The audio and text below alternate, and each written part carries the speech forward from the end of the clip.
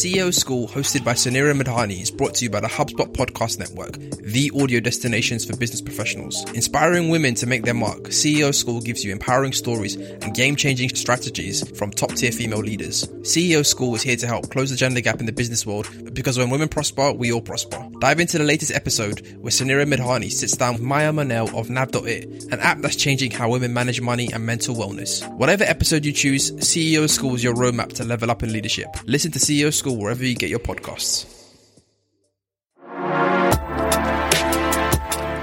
Yo, everybody, welcome back to another episode of Tech-ish. It's been a minute, so we're happy to be back with some new news. It's half of your hosting team, Abba Desi, founder and CEO of Hustle Crew. And the other half, Michael Bahane, CEO of Pocket and Pocket Jobs. Let's go. Excited to be back. Brand new content. Okay, Michael, well, let's kick off with some history-making news. I don't know if you've heard, but Threads is officially the fastest growing app in history after hitting 100 million users in 5 days. If you've been sleeping under a rock, you may have missed the fact that Meta, the company formerly known as Facebook, has launched its own Twitter rival, further fueling the Elon versus Musk competition, and it's called Threads. Now, I'm just curious, do you think this claim of being the fastest growing app in history is valid, is fair? I'm speaking as an Instagram user where I feel that Threads was heavily pushed. I feel like the fastest growing app accolade should go to an app that isn't owned by a company that already has Instagram and WhatsApp. You know, it should go to a company that's literally launching for the first time. But I don't know. What do you think? Yeah, I think you've got a fair point there. I do think they deserve some credit because I think historically Facebook or Meta have never really been able to launch brand new products. At least not for a very long time. Instagram and WhatsApp were all acquired. They tried to do a Snapchat clone called Poke that flopped. They tried to do a bunch of other stuff and it never really worked. In fact, the only new things they've done, they've had to embed it within Instagram. So Reels, Stories, which was a Snapchat clone. So I do think it is, you're right, it's not a fair, accurate picture to call it the fastest growing app. But I do think credit is due because when was the last time 100 million people downloaded a new app? Like, downloading a new app is a behavior that most of us are now no longer willing to do. We're just like, bruh, it's long. Where can I just do this in a browser? Can I do this within app? Do I have to get a new app? And for 100 million people, it's not nothing. It's not everything, but it's not nothing. And I've played around with it. I like it. I'll be honest with you. I'm not the biggest Meta fan, but I like it. And I think also there was a part of me that was glad that there's an alternative to Twitter. I feel like I'm in an abusive relationship with Twitter where I really don't want to be there. It's toxic. It's a toxic relationship. I don't want to be there no more. I hate the owner. You know, I don't fuck with him. I find him very annoying when he posts on there. Then I'm reminded I'm in his backyard, so I can't even really say nothing. You know what I'm saying? So I'm glad that there's an alternative. And I also think kudos on the simplicity of the product. I don't know if you had a chance to play around with it, but they got rid of a lot of the bloat. I don't need to see how many times a tweet was viewed or a thread was viewed. I don't need to see how many times it was bookmarked. Just give me a nice, simple, and simplicity is not necessarily that easy. You know what I mean? Yeah. It's not necessarily that easy to come across. So I'm excited. I don't know if this will be the Twitter killer. I think they both probably can coexist. Yeah. And it'll be interesting to see how many of that 100 million users come back and use the app. Because I've downloaded it and I think I have gone on it at least once a day. But that's because as a business owner, I'm trying to make sure that my business has a presence there. And so far, Pocket has gone up to 5K followers. But I mean, there's still 30K followers on our Instagram account that haven't come join us in it. So if you're listening to this, come join us, plug. But as a business owner, you have to kind of make sure that you've got some presence on these new platforms because you just don't know, is this going to be the thing that you're going to miss out on? So am I indicative of the average user? I don't know. The average Twitter person, I don't know. Let's see. What do you think? Because I want to ask you something. They basically, Zuckerberg said, we want to basically build the first billion user text-based social network, basically. And that for some reason, Twitter hasn't been able to do it.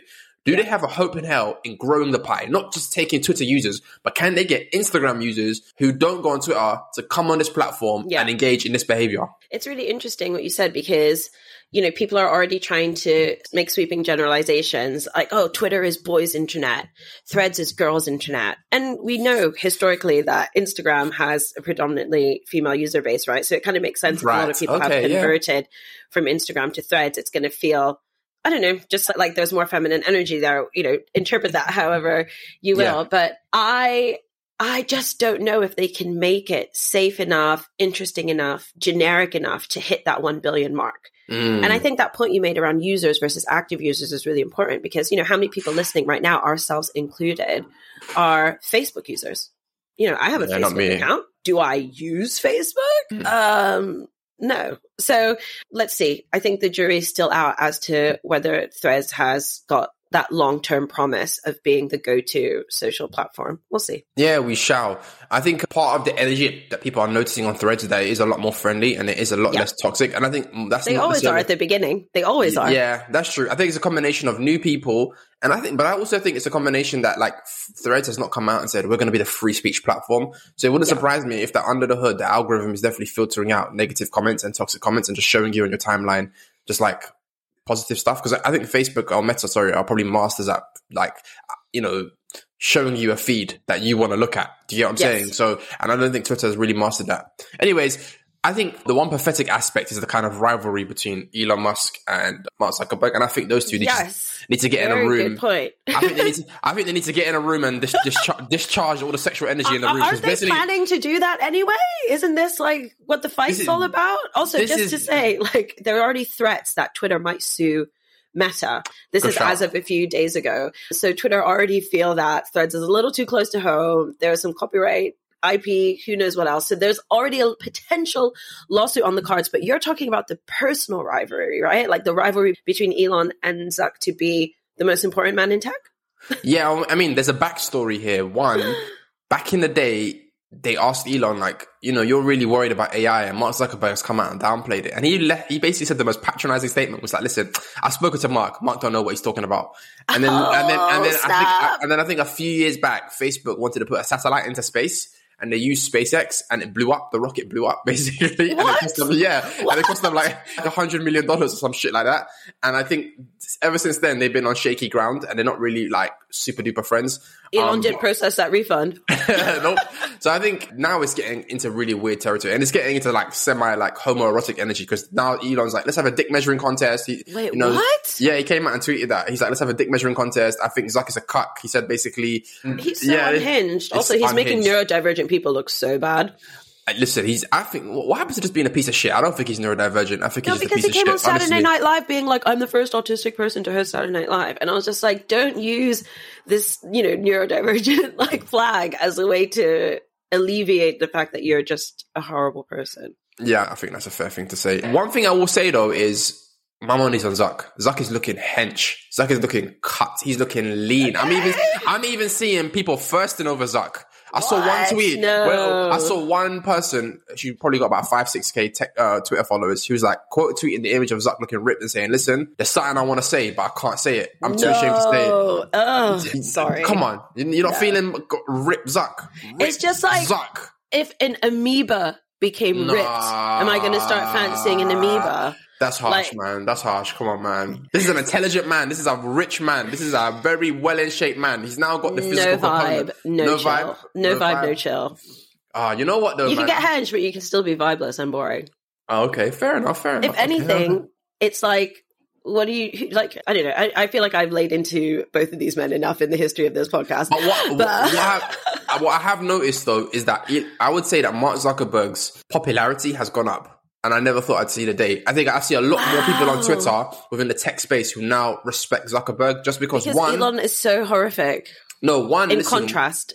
I think we are evolved apes, human beings, right? So when we see someone in shape, we automatically respect them a bit more. Unfortunately, that's a sad reality, and which is why society probably is so like fat phobic and whatever. But when we see someone ripped, we're like, me, monkey, I see someone who's leader now, strong person, whatever.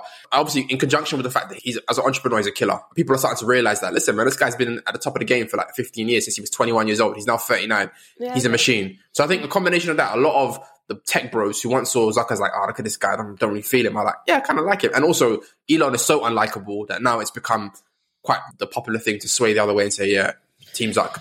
Well, he's just got different types of power, right? For a long time, he had brain power. Then he had money power. Now he's got muscles power. People like power. Yeah, it's basic, what it is. Like you said. But I mean, I'm unmoved. I'm unmoved. I remain unmoved. You know what? So we put down in the chats that we want to discuss something that is another disturbing thing, but it's disturbing on a different level, as disturbing as Rip Zuck is. This is super serious now. Let me get my serious face on. affirmative action has now been repealed in the US. So the Supreme Court has come out and said that admissions based on race is unconstitutional, and that the initial impetus for the case was the idea that it was discriminatory to whites and Asians.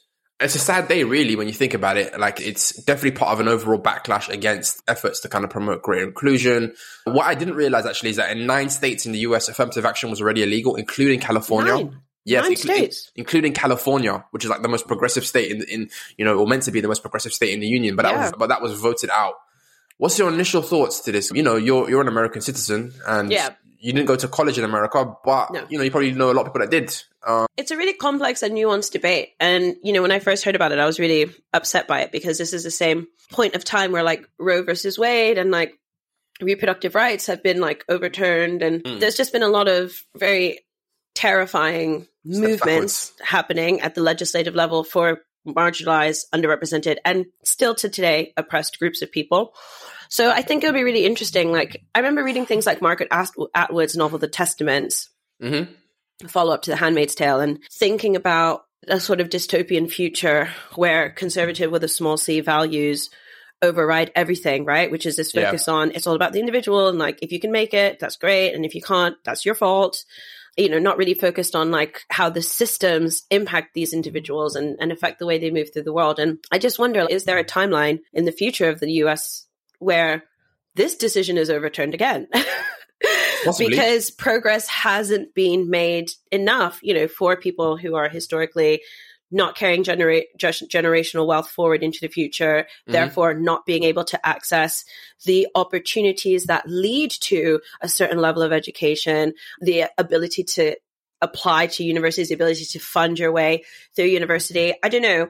I still feel like the problems that necessitated affirmative action are very much alive and well. So it feels so premature and unnecessary. If we actually look at the progress that's been made as far as representation in the workplace, you run a recruitment company and a careers platform, media company. I run a careers community. We've been in the game. Well, it'll be a decade in a couple of years or a few years, who knows. Don't age us like that, man. I'm still young, man. Don't do that. But the impact has been intense on a micro level, but not on a macro level, right? Like, you've made an impact on your community. I've made an impact on my community, but I feel like we still have such a long way to go as far as like increasing representation at board level, in the C-suite, across all these different industries. And I think affirmative action was about that representation and making sure that people who might not otherwise have the opportunity get the opportunity. So, overall, I'm sad. Yeah, it was interesting being on Twitter, because there was a lot of tech bros who essentially were celebrating this. Andrew Chen, who's a VC at Andreessen Horowitz, he was saying this is like the greatest day of my life. Basically, I can't believe it, blah, blah, blah. Because there's this idea that it should be completely based on test scores, and that if you don't allow it to be based on test scores, then you're kind of subjugating the people who are trying like really hard or whatever. I don't know. It's a complicated issue, but I think one thing you have to remember, there's a book I've been meaning to read actually for a long time, and I've never got around to reading it, but it's called When Affirmative Action Was White. And to be honest, I don't even necessarily need to read the book, because I can imagine the thesis, because I see the thesis in front of me every day. And when I read the news, which is that the percentage of people who are white admissions, how many of them are like legacy admissions? How many of them got into that school because their parents got into that school? To me, the idea of legacy admissions needs to be the first thing to go. If you want to play this meritocracy game, let's play it. I don't give a damn how much your daddy donated. I don't give a damn who your daddy is. You ain't getting into the school. I want to see grades, motherfucker. I don't give a shit. Like, fuck this now. Like, if that's how you want to go. 2, sports, that's probably got to go as well. I don't care how well you play lacrosse. Like, I'm sorry, let's play this game. Do you know what I mean? And I think once that starts happening, you're going to see a backlash. Once white people start feeling it, oh, actually, hold on. Can we go back to taking a more holistic look at kind of academics and blah, blah, blah? Because if it goes down to test scores, it's, you know what I mean? You're going to see a lot more complaints. The other thing I would say, though, is that the things that I would like to see follow through, one, if they're going to remove race as an admission policy, I think they should definitely factor in income. And the reason why I say that is because I think income would disproportionately help marginalized communities kind of thing. And then hopefully it means also that a lot of people decide to go to like HBCUs and kind of help build up black institutions. If you don't feel welcomed at Harvard, can we build up these institutions that are probably neglected and underfunded right now, but probably could do with the influx of talent? Do you know what I mean?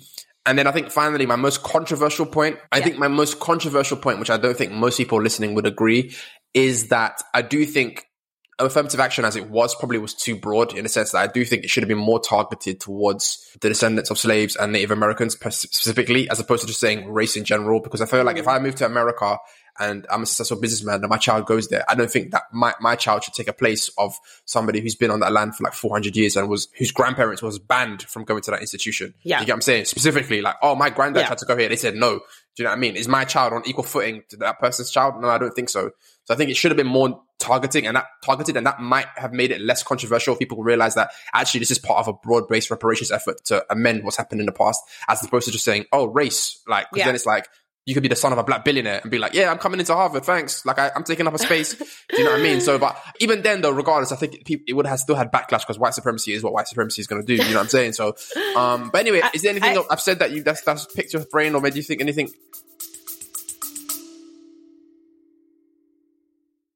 You love listening to podcasts, but have you ever thought about starting your own podcast? Maybe you want to build a brand, grow your business, or are looking for an excuse to talk about your favorite hobby. Whatever your reason for making a podcast, Buzzsprout is the place to start. Since 2009, Buzzsprout has helped over 300,000 people launch their own podcasts. Buzzsprout walks you step by step through the whole process and will give you powerful tools to start, grow, and monetize your podcast. Ready to get started? Click the link in the show notes to get our free step-by-step guide to starting your podcast today. I think it's just worth saying that, thinking about this in an intersectional way, it's not just about race. It's also, like you said, about economic background. It's also about network. It's also about, schools, connection, all those sorts of things. And from what I've been reading, a lot of people felt that, to your point, a lot of affirmative action stuff focused on the Black experience exclusively, right? And there are a lot of people from like Asian American backgrounds or whatever that kind of felt that this isn't benefiting us. So if it's not benefiting us, but we're affected by it, then we might as well not have it. So that's just like a part of the discourse that I've seen happening. There's definitely like a lot more to explore, but yeah, I don't know. I just feel like it'll be really interesting to see. Sadly, it will take absolutely decades to see the true impact of this. But it'll be really interesting to see how it plays out. And I suspect it will benefit the status quo. Yeah, as usual. You sent me an article about The Guardian and slavery. Like, you want to break that down? Yeah, well, I just think it's really interesting that we've reached this period of time where people are sort of like reckoning with the past and thinking about how to move into the future. And just off the back of talking about the affirmative action repeals in the US, I was thinking about how more and more organizations are looking back to their links to the past, specifically their links to slavery. And it was really interesting to see organizations like The Guardian sort of like invest in investigating this and confront their past. And I was just curious, do you think more and more organizations, especially those that sort of like align with more progressive values, equity, anti-racism, do you see more organizations like The Guardian going down that investigative route, trying to understand if at any point they financially benefited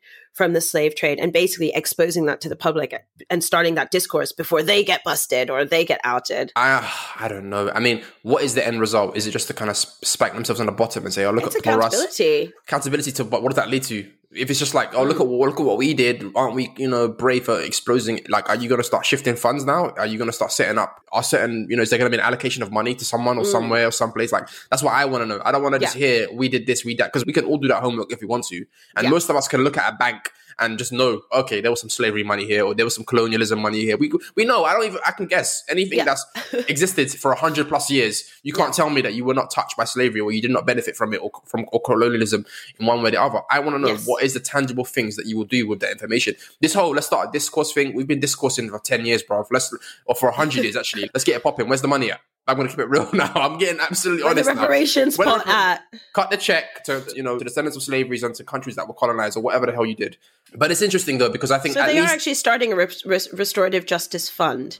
So in this case, and restorative justice is kind of used interchangeably with reparations. And it is this idea of like, beyond the apology, how can we actually repair the harm that we caused? So interestingly, it looks like they're going to be working with like local communities in like Jamaica, USC Islands, and actually funding. You know what's interesting though? Obviously, the sad reality is if you go back and calculate the sum stolen, adjust that for inflation, there is no Guardian. interest. The Guardian's black now. That's it. The Guardian's owned by Jamaica and and certain states in the American South. That's it. That's the Atlanta episode on reparations. Exactly. When people just showing up at houses like, I live here now. Yeah, I remember even seeing like an Indian historian saying like, for colonialism, India's owed like 45 trillion. It's like, Britain can't pay that because they waste all that money. The money's gone, innit? So yeah, whether the kind of restorative justice or reparations can, amend some of it, probably that's the only thing that can be done. But yeah, listen, shout out to the Guardian. At least they're trying. But I do think liberal institutions are going to be the ones to have to do it because these are the ones that are talking that talk often in the media about, bringing things up. So, okay, let's see what you got. I'm not going to expect it from the Conservative Party or the Republican Party or you know what I mean? But if you're going to be news. Yeah, exactly. But if you're going to claim a mantle of we are progressives, then I want to see some progressive behavior. Companies are under pressure right now. Pressure to get more leads, close deals faster, and get better insights to create the best experience for customers. A CRM can help, but not just any CRM, one that is easy to set up, intuitive to use, and customizable to the way you do business. That's where HubSpot comes in. HubSpot CRM is easy for everyone to use on day one and helps teams to be more productive. Drag and drop your way to attention-grabbing emails and landing pages. Set up marketing automations to give every contact white glove treatment. Plus, AI-powered tools like Content Assistant means less time spent on tedious manual tasks and more time for what matters, your customers. HubSpot CRM has all the tools you need to wow prospects, lock in deals, and improve customer service response times. Get started for free today at HubSpot.com. Are you ready to unlock your potential and advance your career? Join Asana, a leading work management platform that's pioneering the future of work. Asana has a number of growth opportunities, including leadership positions across all departments, and they have a thriving Black ERG that fosters real community. At Asana, you'll work alongside passionate people who are committed to your professional development. Every employee gets access to coaching sessions and a career growth budget, which is designed to be spent on your technical skills development. Visit asana.com/jobs. That's asana.com/jobs to explore open roles at Asana and join a company that supports your growth. What else has been on your mind that you wanted to chat about? You know what? I wanted to see how you felt about this whole Jonah Hill situation. I don't know if you've been following it. So Jonah Hill, the actor. Break it down for me. He's an actor. He was in Superbad. He was in Wolf of Wall Street. I wouldn't say he's like, you know who Jonah Hill is, obviously, but I'm just giving it back. I wouldn't say he's A-list, but he's probably just below A-list, probably, innit? He was in a long-term relationship with a surfer. I think she was 25 years old. And she recently just leaked a text message from their previous relationship, essentially him outlining all of the things he didn't want her to do. Now, this is interesting is because he was using the language of therapy. He was using the language of, these are my boundaries. I don't want you having these friendships, boundaryless friendships with men. I don't want you doing surfing pictures in a bikini. I don't want you doing this. I don't want you doing that. And it was a list of stuff. And you saying that you want marriage and kids. So you're 25. Don't give me that. I'm too young for this now. Like, these are my boundaries. If you don't like it, then we can just call it quits. Now, it's started an interesting conversation because obviously the language is one where you'd be like, oh, this is fair. It's just very therapized language. It sounds very kind of thing. But at the end of the day, it's hella controlling. Do you know what I'm saying? And what she did was amazing. She showed a picture of how they initially met. And how they initially met was through an Instagram conversation where he basically heart-eyed a picture of her surfing in her bikini. So now that he's in a relationship with her, he's like, yeah, take this all down. I don't want to see this, blah, blah, blah, blah, blah. Now, I do think it's a bit petty. I don't necessarily agree with exposing private text messages that you had in a relationship. I'm not necessarily pro that, but I do agree like that, generally speaking, this controlling thing's got to go. I give you the backstory. Like, do you have any thoughts on this type of behavior? And what do you think about people who use the language, who go to therapy and then use it for evil? That's the only way I can say it, like. Yeah. Do you know what was really interesting? I'm actually, before I answer your question, just going to put myself in like Jonah Hill's shoes. And this is going to be weird because I'm always like the ranting feminist, but I think I completely understand the fear that a lot of cis men have right now, just around like, oh, I literally just started a relationship with this person and now it's in the global press and that could affect, I don't know, like my income or my earnings. I just find that very curious. What was the motivation to go to the media with this conversation? Does the ex-girlfriend gain and why is that important? And I just think that's really interesting food for thought that I'd be thinking about. But anyway, back to your question. It's basically gaslighting. What's happening here? Like, these are my boundaries / I'm trying to control you. That's not boundaries, right? Boundaries are things like, this is what I need, this is what makes me feel comfortable. And they're not things that should harm someone else. But when you're actually telling someone how to behave and restricting that behavior and restricting what they do, especially in a way that could impact their career, you're hurting them. You're making them feel like them doing their job is something that they should feel guilty for or ashamed for. The frustrating thing about living in a time where we talk about our feelings and we talk about mental health and we talk about psychology is that we have a language, and that language can be weaponized, right? Like people now have words, have vocabulary that they can use to manipulate others for their own benefit and for their own outcome. And trust me, as someone that works in this space, I've also been on the receiving end of it. I've been on the receiving end of it with people that I work with, people that I collaborate with. You're making me feel unsafe. You're making me feel this. You're doing XYZ. And I was like, well, actually, I'm just asking you why you showed up to the meeting late or why you didn't deliver that piece of work on time. So we are in a scary time. I'm not going to lie. Like, I feel concerned that language can be used so easily to manipulate. And I think it's really sad. And I think we're also in a scary time because, you know, texts between people, yes, where they're problematic, end up being in the news. I don't know. I just feel like there's very little privacy left in the world. And some of that is by people's own choice. But some of that is also this version of capitalism where we literally commoditize everything. Like, oh, let's commoditize domestic engagement now because it contains high profile people. That's just, I don't like that. Yeah, that is sick. And I mean, to be honest, we're kind of feeding into it by covering the story because we're media to a certain extent as well. But it is what it is. I think the reason why the text messages were released, I think from my understanding, is that Jonah Hill just recently announced that he was basically having his first child with his new girlfriend. So unfortunately, it wouldn't necessarily surprise me if this was just a bit of backlash against that and the person was upset or whatever. But regarding the messages themselves, it just reminds me that, like, something that I wish I had to tell my friends and whatever, is like, stop trying to change people. Like, find the person who is how you want them to be. Stop trying to find people who are living a certain life and make them conform to the life that you want them to have because you're physically attracted to them. Like, there's enough people in this world for you to kind of find somebody who basically maybe has the kind of lifestyle that you want. Maybe they are an indoorsy person. Maybe they're not really on Instagram like that. And there's nothing wrong with vice versa. Both styles of living, in my opinion. But if you want one style of living, find that person. Stop trying to get people and like cage them. You know what I'm saying? Because they're just going to end up resenting you and it's going to end up on Instagram. And that's your damn fault. That's your own damn fault. By the way, didn't you recommend a documentary between Jonah Hill and his therapist to me? I did. A Netflix documentary? How's that therapy working out for him when he be out here bullying women into submission? Like, I'm confused.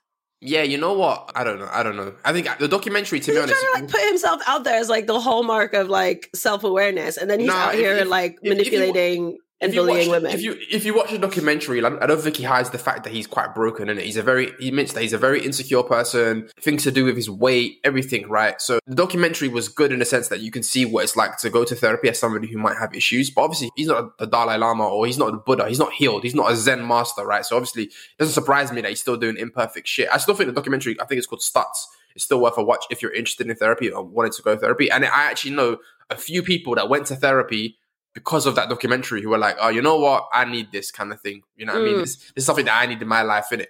And the principles that the documentary go over are still quite sound. But I just think, yeah, you know what, man? Like, stop trying to control people. Stop trying to make people who they're not. And just vibe with who's on your vibe already. That's all I'm going to say. Hey everyone, thank you so much for listening to this week's episode of Techish. If you enjoyed this episode, why don't you give us a review on Apple Podcasts, Spotify, wherever you listen to podcasts, and maybe forward it to a friend who'd like to listen to us too.